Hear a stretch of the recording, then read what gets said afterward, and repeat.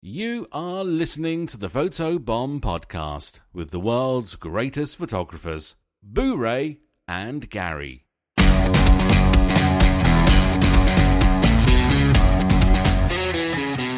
Welcome to the Photo Bomb Podcast. My name is Boo Ray Perry, and joining me as always is Gary Hughes. I have the plague. Everyone seems to have the plague. I know I should be reacting more, oh my gosh, you have the plague, but you're the fifth person to tell me you have the plague. Well, thanks for your sympathy. It means a lot to me. It's real nice, real nice. So I'm a little below my normal 110%, so I'll probably be operating at about 95. But our listeners are desperate. They're desperate to hear from us, to hear our voices. So I got out of bed, I put on my big boy sweatpants, and I drove over to the studio at great personal risk to myself in the pouring rain to record the podcast with you today. All right. Well, that's I am impressed by your dedication to duty and audience and the peoples. Well, I don't want to use the word hero, but it's all for the peoples. I don't want to use it either. No. Let's just not use the word hero. But maybe like leader or visionary. Something, I don't know. We'll think of it later. All right. We'll put it together. We'll think of something that'll fit more appropriately than hero. I had a thing happen yesterday. I went to the fair. I went to the Strawberry Festival with my daughter and her friend, and did a little street photography there at the festival, which is that in Plant City? In Plant City, Florida, yes. And when I was a kid, we used to say when you're going to get mad at somebody, you just say, "I'm going to go Plant City on your ass." Oh, I'm sorry.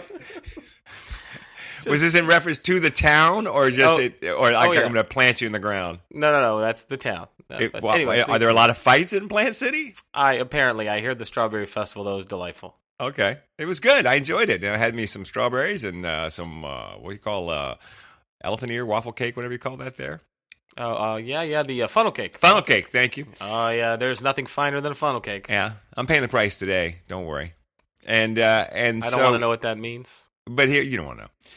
But here's the thing that happens. So go there, and you don't know where you're supposed to park because there's a million people calling you to park in all these places, right? So I pull in, the guy waves me into park at the Taco Bell parking lot and charges me $10 to park at the Taco Bell parking lot. So then we go into park Taco Bell because my daughter has to use the bathroom. And when I say she has to use the bathroom, here's a little, she became a woman this week. So oh no! Yes. How would you say that on the podcast? Yeah, so she had to use the bathroom. So it's baby steps here. That's not okay. You just What's wrong with that? I mean, it's podcast. A natural thing. It's not. See, that's the problem right there. Is that you say it's not okay? It's a perfectly natural thing. It's a young woman. Stuff's happening with her body, and probably doesn't want her dad talking about it on his podcast. She's totally cool with it because she's been raised in a household where we have zero shame in anything having to do with our bodies. We don't ever shame anything. And so you guys are she so told me right away, progressive. she was, Dad, I got my period. She was, we have that sort of relationship, which I think is fantastic. Yeah, you're such a good dad. I don't want to use the word hero, but I'm not really a good dad, but we do have a good relationship. So anyway, so she's got to go in there, right? So there's a sign on the bathroom door that says, for Taco Bell customers only. So she's like, Dad, I'm like, just go use the bathroom and I'll get us some water or something. I'll buy us something, to justify it. So I'm sitting there and I'm about to, go up and buy a soda or whatever to justify that she can use the friggin' bathroom.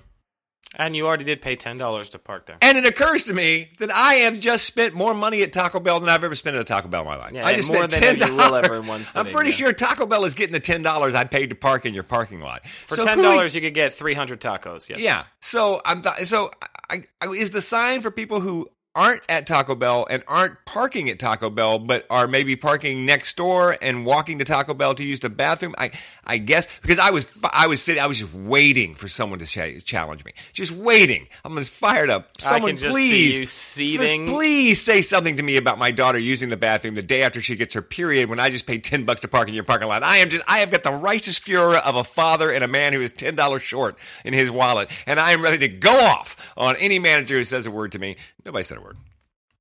Yeah, I don't imagine they would. But first of all, prison rules apply here. Prison rules? Menstruation trump any of overlying bathroom rules. So, like, if you get, if you go into a place, I don't care if you walk into, the most. If you walk into Tiffany's and they're like, "I'm sorry, sir," but no, you're like, "My daughter is having a period. You have to let her use the bathroom." They'll be like, "Right this way, right this way." Yes, yes. Woe be unto you if you come between a father and his daughter when the father is having to deal with the first week. Yeah. You don't want to come in because he's going to go right through you. Prison rules, man. You get in my way, I will cut you. That's prison rules. Absolutely true. That's absolutely true. I would have killed anyone who tried to make it any more difficult for me or my daughter. And the police officer arresting you for the murder would have been like, "Look, I get this. I'm sorry. I just have to take you in." Yeah, no jury in the world would have convicted me. No. That's true. No jury. You would have been totally redeemed. Yeah, you would have been set free. Give me a couple of dads on that jury, especially if they're dads. Give me a dad whose wife has died before his children reach that point, and he'll acquit me every time, just out of sympathy for me having to deal with it. We've got a bit of a deadlock, Your Honor. We're not able to come to an agreement as to whether this murder was justified. Let's go over the facts of the case. So we're talking about a dad here with a 13-year-old girl having her first cycle, trying to use a public restroom, and an employee got in his way. Did you just say an employee got in his way? No, case dismissed. Dismissed. Dismissed. I don't even need to know. I don't even need to know the facts of this case. Sir, but he ate his heart right out of his chest. The case dismissed. Case dismissed. He killed his kids while he was standing. Case dismissed. He's lucky his whole family wasn't killed by that man. He's lucky he didn't burn the restaurant to the ground. Case dismissed. Case dismissed. Yeah, that's about right. Yeah, let me tell you something, though. The Strawberry Festival in Plant City, that's a picture of a humanity that you just won't get anywhere else. Bought a lot of Blumpkins? Just a picture of just lovely. A lot of people walking around with that jug of fluid that looks like they took a wastebasket from your office and put a handle on it. You know that thing that you get at like the Circle K? Yeah. like it's a 120 ounce thing, walking around with that. Yeah, there we go. Pulling wagons with their kids in them, and it was a lot of people breathing through their mouths. I reckon it was probably that eating corn dogs and drinking out of buckets. Yes. Hey, but I talked to a few folks because me, I like to know how things work. So the next time you're feeling bad about your work day, the girl who was serving us up our waffle, what are they called? Funnel cakes? Funnel cakes, thank you. The girl who was serving up the funnel cakes there, her shift starts at 9 a.m. and ends at 11 p.m. And on they're serving funnel cakes to Blumpkins. Yeah, and on Friday, it's 9 a.m. to 2 a.m. Yeah, that's no good. And then she's back the next morning at 9 a.m. How does she go, you know what, I think I'm going to go to college? Yeah, I think so. I think I want to be a nurse. Yeah, live in a trailer, work 15-hour days at a fair.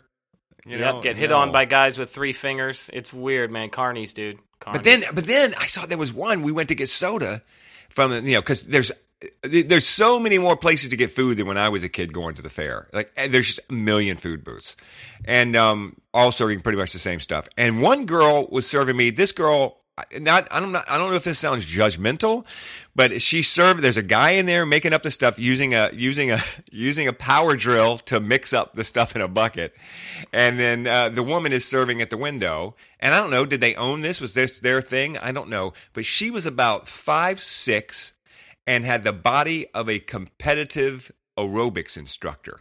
Okay, and I'm like, you're a carny? Like she looked like that any minute she was going to go out and walk down a runway somewhere, and I mean completely physically fit, and all her teeth. You're telling me? I mean, yes. I mean this girl was like head turning, not just physical, not just good looking, but physically fit. Like this is a girl who works out 2 hours a day. Spending her day mixing, and I'm like, where are you working out 2 hours a day? Power drill. I'm sorry. She's spending her day mixing funnel cake batter with a power drill. Yeah, I was just like, she did not fit the model of the typical person working at the fair. Well, in my family, we don't really stick to those stereotypes. We realize that beautiful people can also be failures. Yes. I think that you're right. No, but then I started conducting a story, right? I'm like, okay, wait a minute. So maybe the two of them have bought this thing, and they've got a little trailer, and they're traveling the country for 2 years, and they have a whole plan worked out where at the end of 2 years, they're going to have saved $250,000, and they're going to be able to realize their dream of hiking the Andes or teaching aerobics to monks. I don't know what her goal is, but there's just no way that you're a carny for 10 years. Maybe they're just not very bright and don't want to do anything else. Okay. I mean, I don't know. They might make good money. $350 a day, by the way, how much money you make to run the tilt-a-wheel. Really? That's not bad. That's better than working at McDonald's or Taco Bell. Yeah. It's a 15-hour shift, and do you get paid that on the days when you're traveling? Probably not, no. I reckon not. If you got paid that every day, it's only like $75K a year, and I don't think you're getting paid that every day. It's not like you need to go to college, though. Yeah. You know? Yeah. I did find that most people had all their fingers, which I find reassuring. Yeah, that's how you know it's a good fare. Yeah. Like, you really, because they got although it's hard to trust a carny who hasn't really made a mistake. Like, if he's got all his fingers, it might just mean he hasn't lost one yet. It means Right. you might have the B team, the new guys. They might be training somebody new. Right. Because I like a guy with a missing finger. That guy knows something that somebody else doesn't. He's got That's a little right. bit more life experience. He's got life lessons, buddy. Yeah, he knows definitely where not to put his hands. He's got stories to tell. Yeah, there's no question, and it's easier for him to smoke a cigar with that middle finger missing because it's he just holds it between the index finger and the ring finger, and because it's All right. All right, I'll go with that, sure.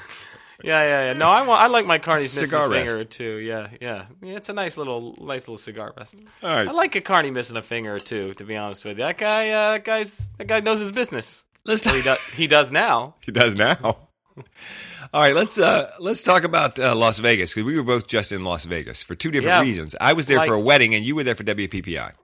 Like ships in the night. Yeah, and by the way, congratulations, Linda Long, on your nuptials for your Vegas. Thank you. And I ran into her in the trade show, blushing bride. Actually, Linda would, she's Linda. She's great. But anyway, I did get to see her. That was fantastic. So congratulations. And to you, Austin, you done well, buddy. You did well. You did. Yeah, you definitely did well. Austin traded up. He like did me and like you, Austin has traded up. Like all real men of genius. Yes. Yeah. Real man of genius. Let me tell you something. Here's what's funny. Of all the weddings I've shot, though, how funny that the one that went the most off the rails was the one I was a guest at. Okay, so tell. We were an hour and a half late starting almost. There was a major dress malfunction, is my understanding, to the point where we were sewing to fix it. Like it was, we rushed. I didn't get the whole story. Because, I mean, obviously, when you have a malfunction like that happening, you don't want everyone descending on the bride and asking the same questions. What happened? Because, just move on. So we were very late getting started, so everything got changed. We were supposed to go to the High Roller, which is the giant Ferris wheel, and they were going to get married on the Ferris wheel, and then we were going to go to the Neon Museum for a portrait session with Ted Linzak doing the photography, great photographer. And everything went off the rails, so they had a booked solid time at the Neon Museum, so they decided we're going to the Neon Museum first for that time before we lose it and sunset, and then we'll come back to the High Roller and get married after that. So then when we come back to the High Roller, though, there's no officiant. The officiant had to go, and so she didn't have an officiant. So wait. I think I can tell you what happens next. There's only one man with the power to step in and officiate a wedding at the last second, completely unprepared. Were you that man? I was that man, yes. You were that man. Of course you were that man. So I stepped in. They said, hey, it won't be official, but they had their vows and they wanted to have their thing. And the official is when the guy signs the certificate. That's when you're officially married. So, you're never really officially married. The ceremony doesn't make it the official. the ceremony doesn't, it doesn't have to be by a notary. Which, by the way, I think I still am a notary. So I did it, but it was great because I'm texting Bobby because Bobby's not going up in that Ferris wheel, and I'm texting Bobby, I need vows. So Bobby's sending me vows, which you would think I would just had them memorized by now since I've heard those same vows a million times. But so she sent me the vows because she runs a beach wedding company. Because we have a beach wedding company. And so we did the little thing, and it was very sweet and very nice, and I got a little misty-eyed there, and it was wonderful. It was really nice. And then we went back. They had a little suite at the MGM Grand that overlooked a beautiful view with an outside deck, and went back there and had some donuts that dipped in chocolate and rolled around and whatever you wanted to roll them around in that were great. And it was just nice. It was a really nice, small wedding. Great weekend. Did lots of stuff. Went to see some shows and did different things. And it was just funny that I got called in to officiate. But did you make it to Ellis Island for the chicken fried chicken. I did make it to Ellis Island for the chicken fried chicken, my Yeah. friend, and it was a giant piece of chicken fried chicken, and it was good. Yeah, it was good. I also was there just a couple of days after you and got the chicken fried chicken as well. That is, by the way, if you're ever in Vegas, folks, there's a little divey casino called the Ellis Island Casino, and inside it there was a restaurant called the Village Pub, which has the best chicken. And by the way, it's the cheapest dinner menu in Las Vegas. Oh yeah. Like I think it was $9.99 for Yes. a chicken fried chicken dinner with fresh, like beautiful fresh green beans and mashed potatoes with sawmill gravy and all kinds of stuff, and it was like $9.99. The chicken is so big though. I'm like, where did I want to see the chicken this came from, because this is It's the not- largest piece of chicken I've ever seen in my life. It's not a chicken. It's not, I don't know what it is. It's huge. It's And Taco just Bell. a huge plate of food, and Bobby and I went there and ate. It was $20. Yeah, it's awesome, and it's a microbrewery. And we've talked about this. If you go back a And they couple bought of the years, Super when we 8. shot a job They together. bought in the Vegas. Super 8 hotel, and now they own the hotel, and they built a deck on. I mean, the word has gotten out. They've only been there since 1969. Word is finally getting out about the little Ellis Island Casino. Yeah, I love that place. It is. I think it's my favorite spot in Vegas, to be honest with you. But so I was in Vegas, and we never got to hook up because you were doing wedding stuff, and I was judging the competition, and that's the same time we were there. And so I was really had a great time. Got to see some great friends as usual. The quality of the work in their 20x16 competition was outrageously good, and out of it comes a little controversy. Yes, let us talk about the controversy, because I just had this brought to my attention yesterday when I saw the image, and I've had questions about it, and you, of course, were there judging, and I believe Right. know the artist. I do. So we've posted the picture to the Facebook page. Go to facebook.com/photobombpodcast, and you'll see the picture. And this picture won what? First place in what?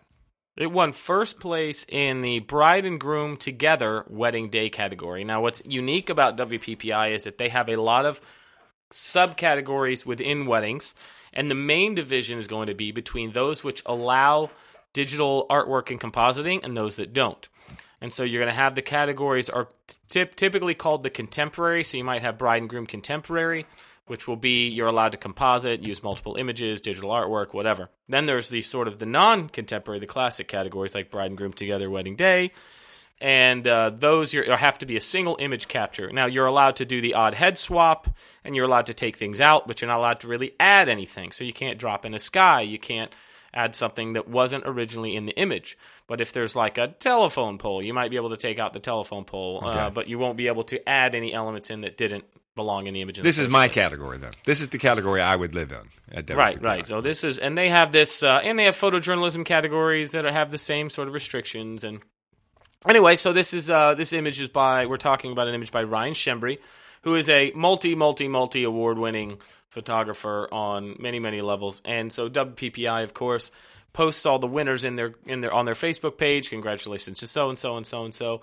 And as of my last count, this image has 378 comments, and not all of them are kind. And I think because it's an abstract image, it's a flipped up reflection of a bride and groom that were photographed walking across a puddle or a large reflective pool. And what he did was he flipped it upside down and then only used the reflection part as the image. And so you can go to our Facebook page and you can see that. But he's getting some pretty harsh criticism, like, is this what it's come to, and this is what we award now, and the industry's falling apart, and rabble, and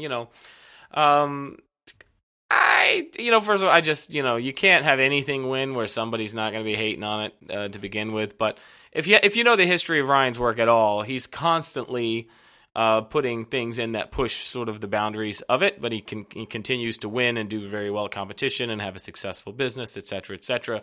He's been competing, I think, at WPPI since probably he was like 15 or 16 years old. A long time, and his father was big in the association, and he's just got, the guy knows what he's doing, basically. So he's one of those people that knows the rules so very well and has so many awards to his name. It behooves him to sort of experiment and try to be creative and push a little bit, because he can put anything in that awards category fairly easily with his level of accomplishment and skill. So it's not really that hard for him. It's, he really wants to try stuff that's different. And this one that happened to pay off. And honestly, It is hard to tell from the digital version of the image because WPPI is a printed competition.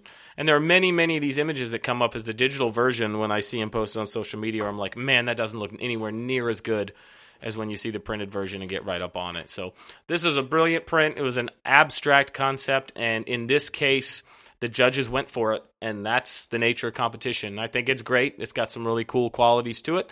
It's not the type of thing I would have put in, but I don't think that there's anything to be gained from bashing it. This is an art competition, and so I think it's just kind of dumb to waste energy on a subjective process where, one, if you didn't compete, you weren't in the room, you don't know anything about it, then you shouldn't really waste your time chiming in. What are your thoughts, Boo? Well, so many thoughts. It comes down to what is your competition. I mean, and you just said it's an art competition. If it's an art competition, then yeah. I go back and forth on this stuff because you say, okay, well, it's an art competition. I go, okay, if it's an art competition, then why do we even need to have a wedding category? If it's just art, then it's just art, and everybody just puts in their images, and they all get treated as art.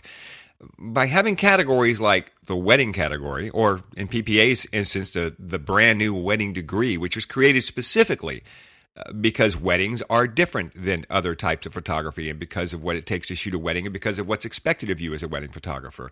That is what I get as an inference when you have a wedding category, is that these are some of the things that are taken into account, or these are some of the reasons why you've separated this into its own category.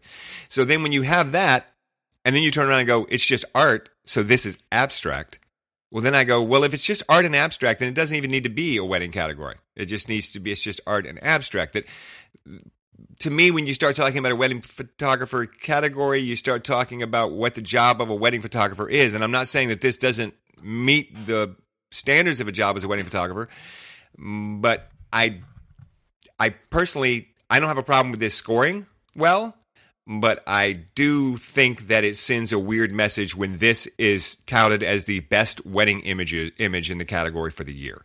That's the only problem I would have with it. I don't have a problem with it being entered. I think it's bold. I think it's interesting. I think that the more you look at it, the more you want to look at it, which is probably the greatest compliment you can give to art. And so I think it absolutely, and the fact that it scored well, great, fine. Yeah, I like all that stuff. But I wonder about the message you send when you say to someone new, to someone coming in, this was the best wedding image we had this year. What? I don't believe that was what it was awarded. It was awarded bride and groom together, wedding couple together, wedding day was first place. It wasn't the overall winner for the wedding division. We're saying this was the best picture of the bride and groom together wedding day that we received in our competition this year. Well, I think that best is where you're getting tripped up. I think best is a relative term depending on the nature of the competition. Right. One of the things at WPPI that they probably push and prize more than anything else is creativity and showing them something that you haven't seen before. Unlike other competitions where you can't say, yeah, we've seen this before, so I'm not going to really award that very highly because this is just a derivative of something we've seen before.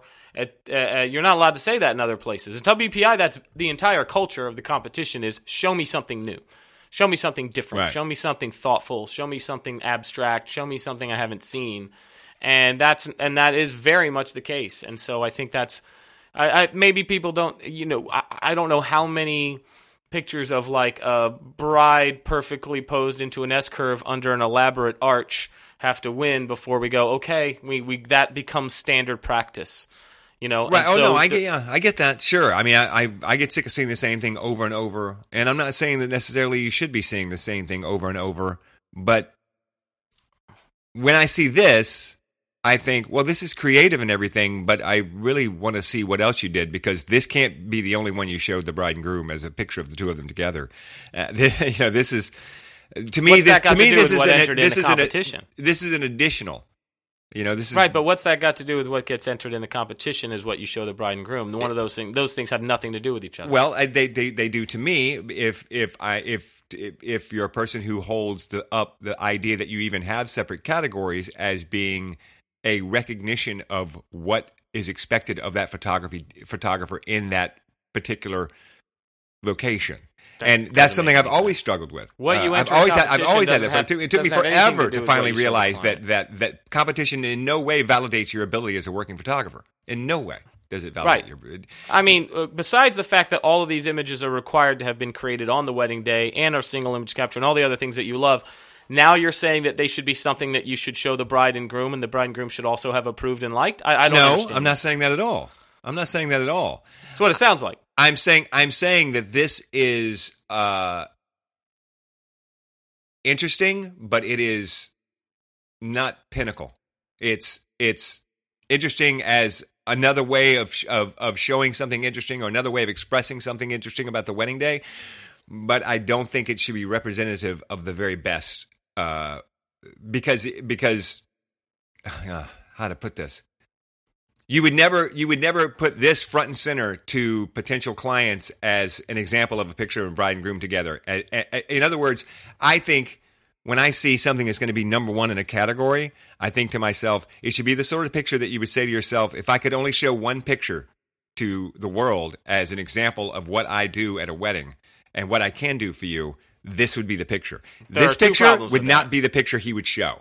This is the picture he would show after he showed all this. There's no way you show a picture of a picture to a bride and groom. Here's the kind of work I do, and you can't even see their faces. There are two problems with what you're saying. One is that you're making a lot of assumptions about what someone else would or shouldn't do, or what. I don't mean him. I mean me. I mean me personally. Okay, so you.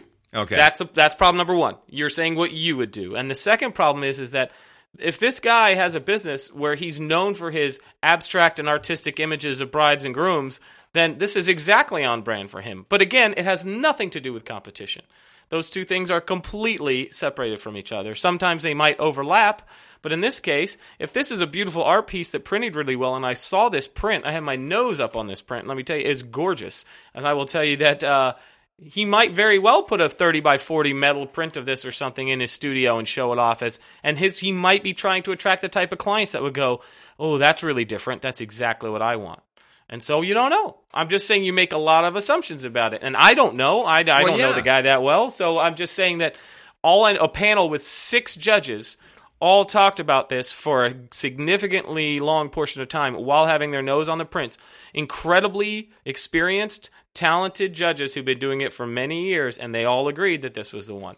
And so I'm not going to second guess that decision. It's definitely not what I would have entered, but I trust the judges that were there. I know the judges that were in the room, and I wasn't there for the judging of this because I was in another room. But, it's easy to second guess. But have you entered?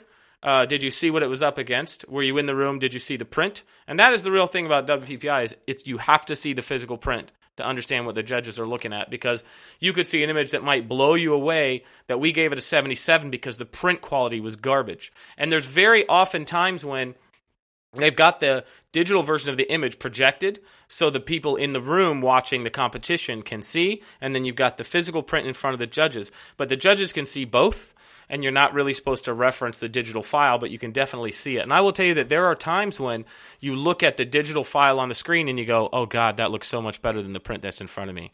And that's very often the case. So it's easy to backseat, drive, and I understand that this isn't everybody's thing, but this art art is subjective. The competition, judging in general, is subjective. And I know that one judge started out giving this a 78, and one judge started out giving it a 93. So they talked about it, and they talked about it a lot. And so this is the conclusion that they came to. So, love it or hate it, it is what it is. But it certainly has sparked quite a lot of conversation. I always have a problem with that too. One with a 78 and one with a 93. I don't have a problem with the scores being so far apart. I mean, we're going to talk about it. You're going to work it out. That's going to happen. But I don't have a problem with a 99 that gets talked down to an 80 because things are pointed out that they couldn't see or didn't see. But I do have a problem with a 78 that gets talked up to a 90. See, I think that's because you don't understand the process. I don't understand how you can look at something and think it's a 78 and then have someone make you think it's better by telling you about it. Happens to me all the time, and happens on the panel all the time, because there are qualities that other judges have the expertise to appreciate that you didn't notice at first. And that's very, very common. But doesn't that go a little bit against the whole it being art that you didn't notice at first. Well, the whole point of art is that you're supposed to notice. It's supposed to be Well, it pushed also down your depends throat. if it You're was- supposed if to we were not just- be able to ignore it. It's supposed to be so great. If we were just standing in an art gallery, you would have an unlimited amount of time to stand in front of a piece and let it absorb it. And you might look at it, go, I don't really get this. And then the longer you stood there, it might draw you in, and you might see things you didn't notice before. In a judging process, it's typically moving quickly to the point where you don't have the ability necessarily to soak in all the details of something, yet someone else on that panel might see things more quickly than you in this particular regard, and then challenge it and be able to point them out to you.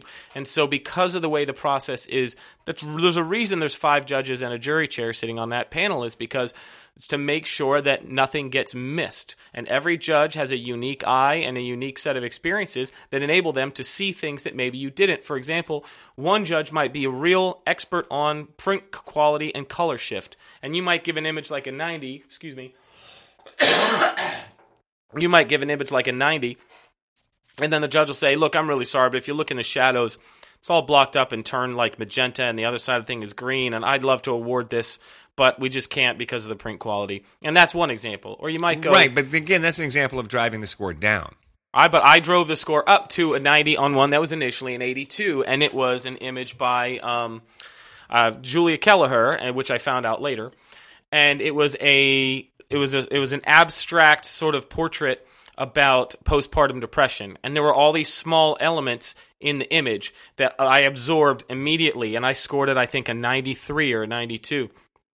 And then I had to challenge it, and the other judges weren't. I had to tell them the story, what I was seeing, and why I felt the elements were placed where they were, and they came on board as they started to see deeper into the image, because it's easy to dismiss something, or you could be after lunch and maybe not be as aware. There's a million reasons you can miss something, or not understand the subject matter, or not. And then that's why one of those other judges has to point it out to you. That's why there are 5 people on that panel, not because if every judge came out with the same score every time, you wouldn't need 5 judges. But isn't part of the whole point with this sort of competition and this sort of art that you are supposed to create your art in such a way that it speaks to everyone who's judging? No, that's not the true thing. That is a thing that doesn't exist. Okay, There's no so if you can piece get of one art judge who looks at you and really likes you, and no everyone else is blah, then he can just talk everybody. He can spend forever telling them why they should like this print until he convinces them over. My question is, if it's supposed to be great art, you shouldn't have to have someone advocating on your behalf. Everything you just said was incorrect. Okay. And I don't mean that because, one, you would be very limited, and no one judge can sway a panel that doesn't want to go. If you start just talking BS and making up stories about an image, trying to talk it up when it shouldn't be up, none of the other judges on the panel are going to go with you. No judge is going to be convinced by something that's not. And very often, judges will stick to their original score no matter how much you talk at them. And that happens on a very regular basis. And the other thing is, I don't think that there's any single piece of art in the entire world that speaks to everybody. I don't think that's ever been made as long as I've been alive, except for maybe the Statue of Liberty. I don't know. There's no piece of art in the whole world that will speak to everybody right away. And one of the things as a judge is you're supposed to be able to open yourself up to other opinions regardless of your bias of the subject matter or your lack of knowledge of the subject. And so you have to let yourself be educated by other judges who might know better. I'm not saying you shouldn't allow yourself to be talked up. I'm saying that I question when you get talked up 20 points. I think that happens all the time. And I think that it's totally normal. I mean, what's the difference between 10 and 20 points? What's the difference between 15 It's a huge difference. It's twice as many points. Yes. Is it? What if somebody doesn't get it? What if they didn't see it? That happens all the time. So, like, I think that if they didn't get it and they didn't see it, that speaks to the work. That in itself speaks to the work. I disagree. What if the one of the judges sees this image about the story of postpartum depression, and he doesn't get it at all because maybe he's 55 and he's got no kids and his wife never suffered with it, and so it just doesn't connect with him emotionally. And then you have a woman on the panel or on the judge, or maybe a man whose wife is dealing with it in that moment, and they see the story and they're able to explain it to him, and they go, knowing what I know now, it impacts me differently, and now I'm going to raise my score. I think that's great. And that happens all the time. Now we're going to get to the huge argument. I think that's great. So how about if I just stand there and explain my print to you? And then I can tell you everything that went into it and everything that it means, and I can get my score driven up that way, is what I'm saying. Just because one person on the panel connects with it and then can convince the other person that because I connected with it, it's important, and therefore you should give it a higher score. The art is supposed to speak to me, not the person sitting on the panel. Now, not that I shouldn't listen to them, not that you can't learn from your fellow judges. Sure, you can. But the instance that you're explaining that this person was so incredibly moved by it that then I'm supposed to raise my score because you were moved by it. The artist's job is to move as many people as possible. And if I'm not really moved by it, then I'm not really moved by it. Well, that's fine, but at the same time, you're taking away points from something that might deserve a higher score because of your lack of knowledge or understanding, which is what the other judges are there for. And Right. no, it's not the same. You should not allow to have the artist there advocating for their print. That's ridiculous. But the art absolutely does speak for itself. But very often, if there's like for example, a digital image, this happens to me all the time with abstract digital images.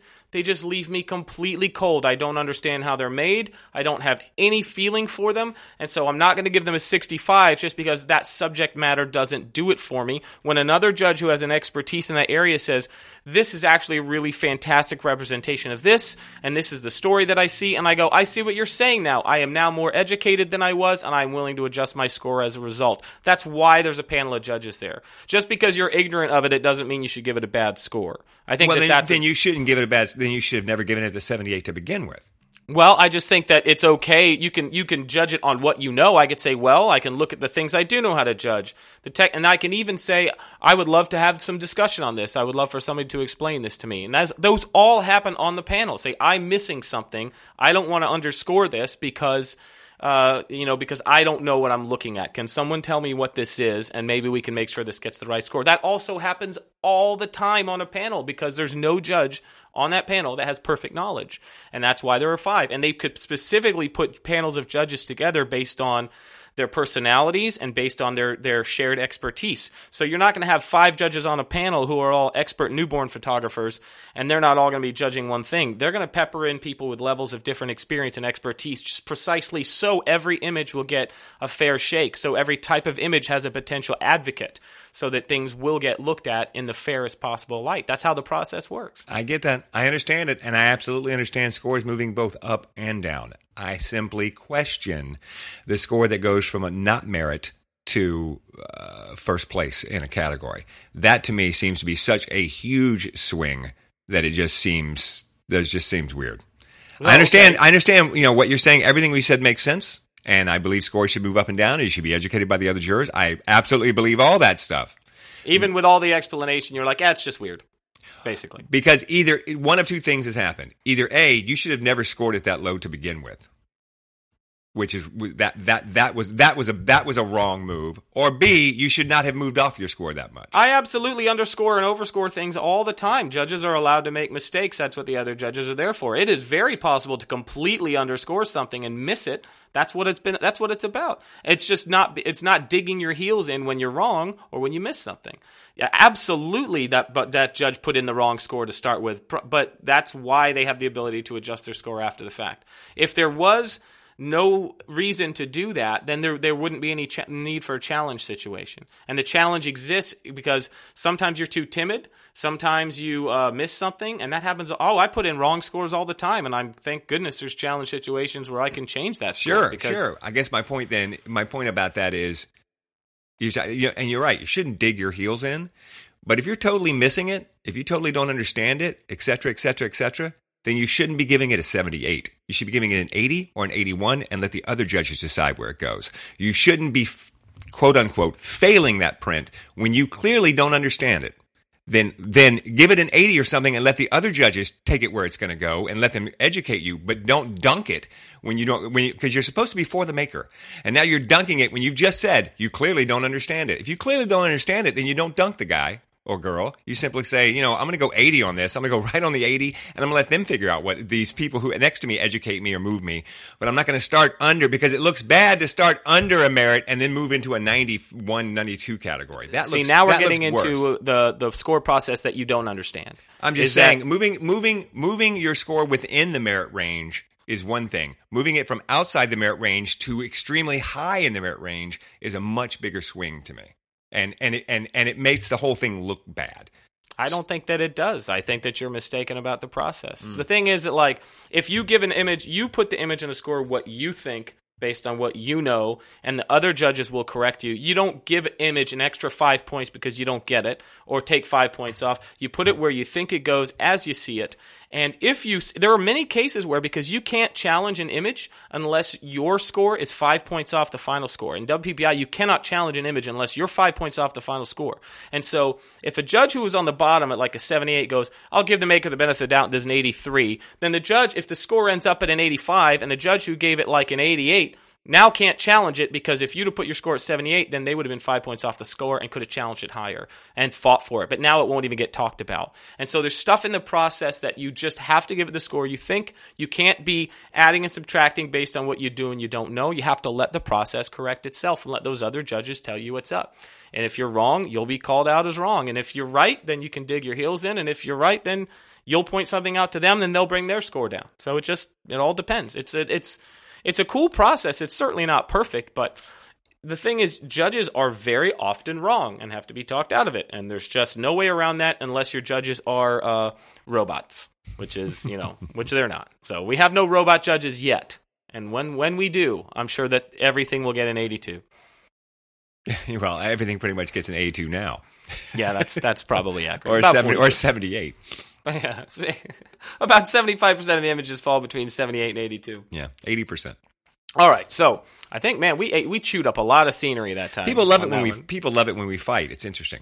Yeah, it is. People love a good argument. All right, well, okay, so let's follow up with a not an argument. We got a couple of questions from listeners as we walk out the door. Let's see.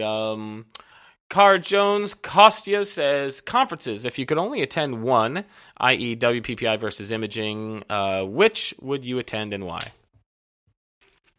I think it's talking about all the conferences. Okay. Basically. Well, that's I'm a counselor with the PPA, so. I think it actually says if you're not a member. Let's say you're not a member. Well, I've only been to the PPA. Okay. Yeah, I think that's, funny thing is that so many of them run at the same time of year, because in the wintertime, January, February, March, a lot of photographers aren't particularly busy. Wedding and portrait photographers in the northern half of the country tend to be pretty slow. And so that's probably why there are so many conferences this time of year, if I had to guess, and why they're not all in June in Miami Beach. That would be great. But I think they all have different vibes. You just got to kind of figure out what your vibe is, between WPPI, Imaging, Shutterfest, Sync. There are Photo Plus. There are a ton of them, and they all kind of have a different vibe to them, and you just got to figure out where your people are. That's all there is to it. For me, I actually have people at most of them, so I like going to all of them for different reasons. I would say it depends on how new you are or how experienced you are, whether you're more focused on how getting models in front of your camera and taking a bunch of portfolio pictures. Oh yeah, you got to go to Shutterfest. That's where that is, because you'll get more crazy models in crazy outfits, and you can shoot 24 hours a day and nobody will stop you, and you can just go nuts. However, if you want serious education that's going to help you with your business, I would say probably Imaging USA would probably be the place to go. They're very, very business focused. And if you are looking more to a conference that's way more focused on creativity and pushing the boundaries, that's WPPI is going to be your conference for image making. That's just the way I see. They all have different strengths and are fantastic for different reasons. All right, I've only been to one. Yeah, you gotta branch out. I think I'm going to WPPI next year. Yeah, it's worth going to. Daniel Clavette says, could you talk about the EOS RP and your reactions to it? And we covered this a couple weeks ago. Well, has the RP come out yet? I think it's announced. I don't know if it's actually on that's going to be that's going to be the pro level one, the pro level R, right? No, the RP is the prosumer. It's $1,200. It's like that's the lesser one than the R. Yeah, the lesser of two. The lesser of two. Oh, that's right. Okay, and then there's supposed to be another one that's going to come out. That's going to be, because I just read an article by a guy saying what he thinks the pro level R is going to be like. He says he thinks it's going to be very much like the 1D. Yeah. Yeah, he thinks it's going to be bigger, like a built-in battery grip type situation, and etc. Hopefully 2 card slots. Hello, Canon, please. That is the number one gripe, isn't it? I think they really got to concentrate on making cameras for influencers and consumers and prosumers. and this is kind of what they're at, because everyone, they got to sell 30 or 40 of those to be able to sell one of the others. So, keep that in mind as you're worrying about what's coming out next. I actually just requested a loaner of the EOS R and the 24-105 from CPS, because if you're a CPS member, you can request loaner equipment.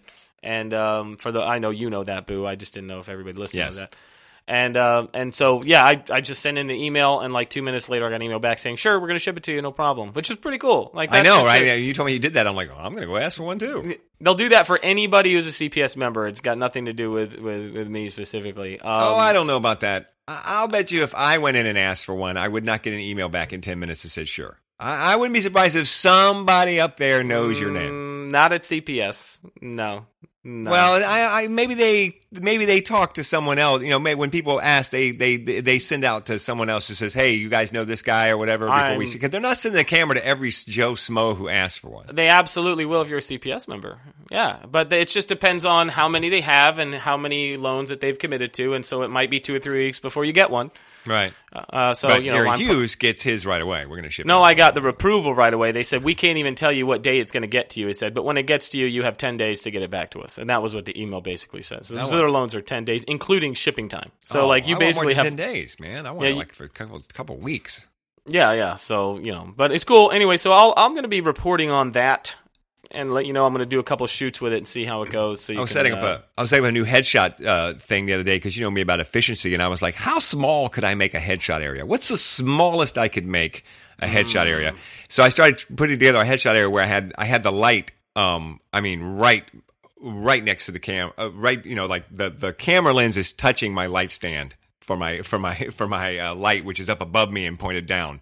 Right, I'm doing a clamshell coming down from the top on axis with a reflector underneath, standard clamshell, and I'm trying to get this as tight and small as possible. So I'm using a 24 to 70 millimeter lens instead of my big long lens, and I'm trying to get, because I'm like, what if I had to shoot in an office that was teeny tiny? And also I'm trying out a new umbrella reflector that I may possibly be in love with, and so I'm getting this as small as possible.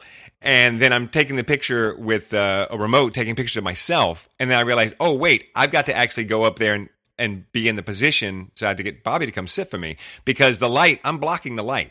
It's a little bit of the light. Like at one point I had the light behind me and I'm blocking the light. So I need to see if that's going to be a problem. And it wasn't. But in doing that and setting that up, I was like, ooh, a flip screen right now would be so handy, because the camera's below me, a little below chest level. And if I had that little flip screen, I could have just looked down and seen that everything was lined up right and just pop, pop, pop, instead of having to, let me crouch down and my butt hits the light behind me, and because I'm trying to get it as small as possible. And I was like, this would have been a great case for a flip screen. If you had a camera with the Wi-Fi built in, you could just use the app on your phone to control the camera, and you can see a live view as you're sitting. So you don't but I mean, if you were shooting headshots, you wouldn't want to trigger remotely, because you want to be behind the camera so they'll look at you. I would think. Right, absolutely. Yeah, that's my I thought about it. Believe me, I thought about that. But what if you could set it all up really tight and then actually stand to the side and tell people, just look at the lens, give me and you could see it on your phone? And I thought, no, you'd lose that interaction with people if you tried to trigger it. But I was just I for some reason had gotten into this mode of, how small can I make this thing? What's the smallest I can make a Photoshop? I would think probably something to the effect of, like, you could do it with the right circumstances, background. You could probably get it done in an 8 foot by 8 foot space if you had to. Yeah. I go a little more narrow than that. I would say 8 foot probably long, and maybe you're using a 5x7 drop, and I'm not going outside the drop, so 5 feet wide. Yeah. If I had to get into that space, I would say 6 for an umbrella-sized light stands, probably 8 foot by 6 foot. Because I was removing the boom. Because normally I boom in overhead, and I'm like, okay, but that boom increases your footprint. So I'm like, what if I instead put the stand right in front of me where you can't shoot through the pole? Well, so you got to put the pole right back on the camera or behind you. And if you put the pole behind you, now you're going to be shooting through you. So this is what, this is the way my mind works. Once I go down this rabbit hole, now I'm going to spend 2 hours. So how did it look? It looked great. I actually posted a picture of myself that I took on Facebook.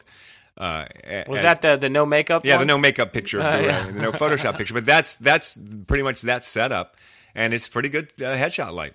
Yeah, it was really brave of you to post that picture of yourself. I don't want to use the word hero. I don't think that women understand that men many times have the same issues about how we look that women do, and I don't have a huge amount of issues about My problem is age.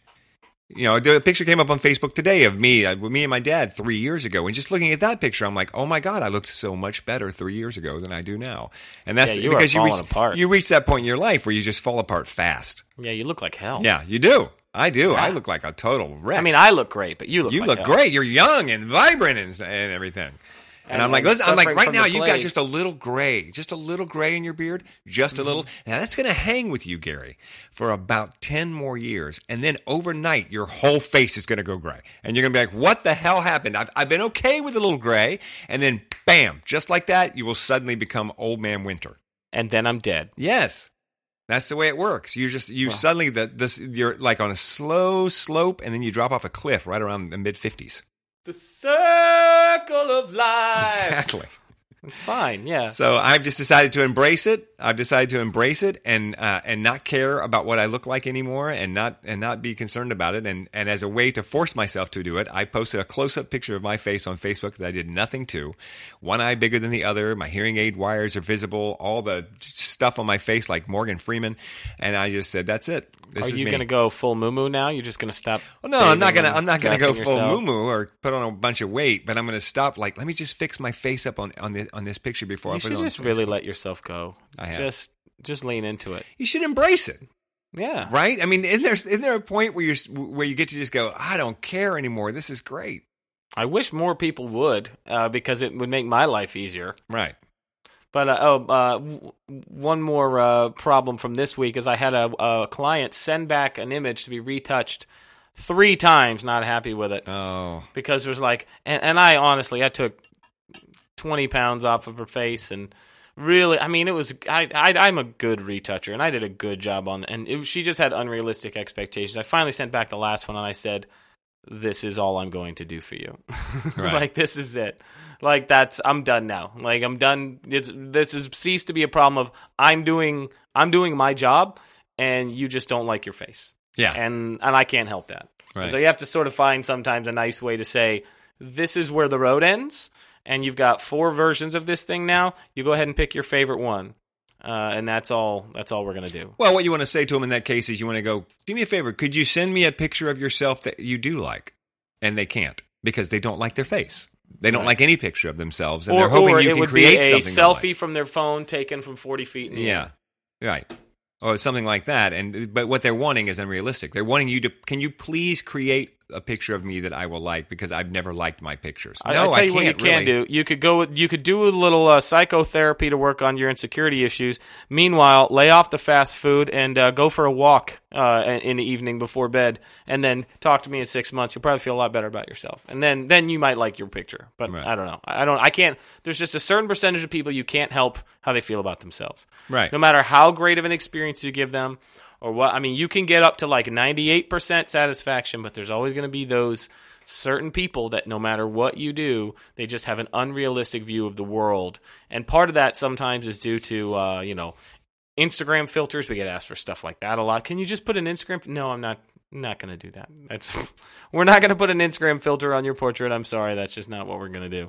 I finally had to come to the realization, though, that I can still be judgmental, and I can still be in a room full of people, and I'm looking at people, and I can be a little judgmental about how this person looks and how that person looks. But I don't do that at all to people once they've reached a certain age. Once they've reached a certain age, I don't judge them at all. I'm only judging the young, beautiful people. I don't judge people once they reach a certain age, and I finally had to realize I've reached that age. I don't think anyone's judging me either. I'm judging you. But no one else is judging me. I don't think anyone else around the room is going, look at Boo-Ray. I don't think anybody cares what Boo-Ray looks like, because I'm invisible to most women now. You know, I've reached that point.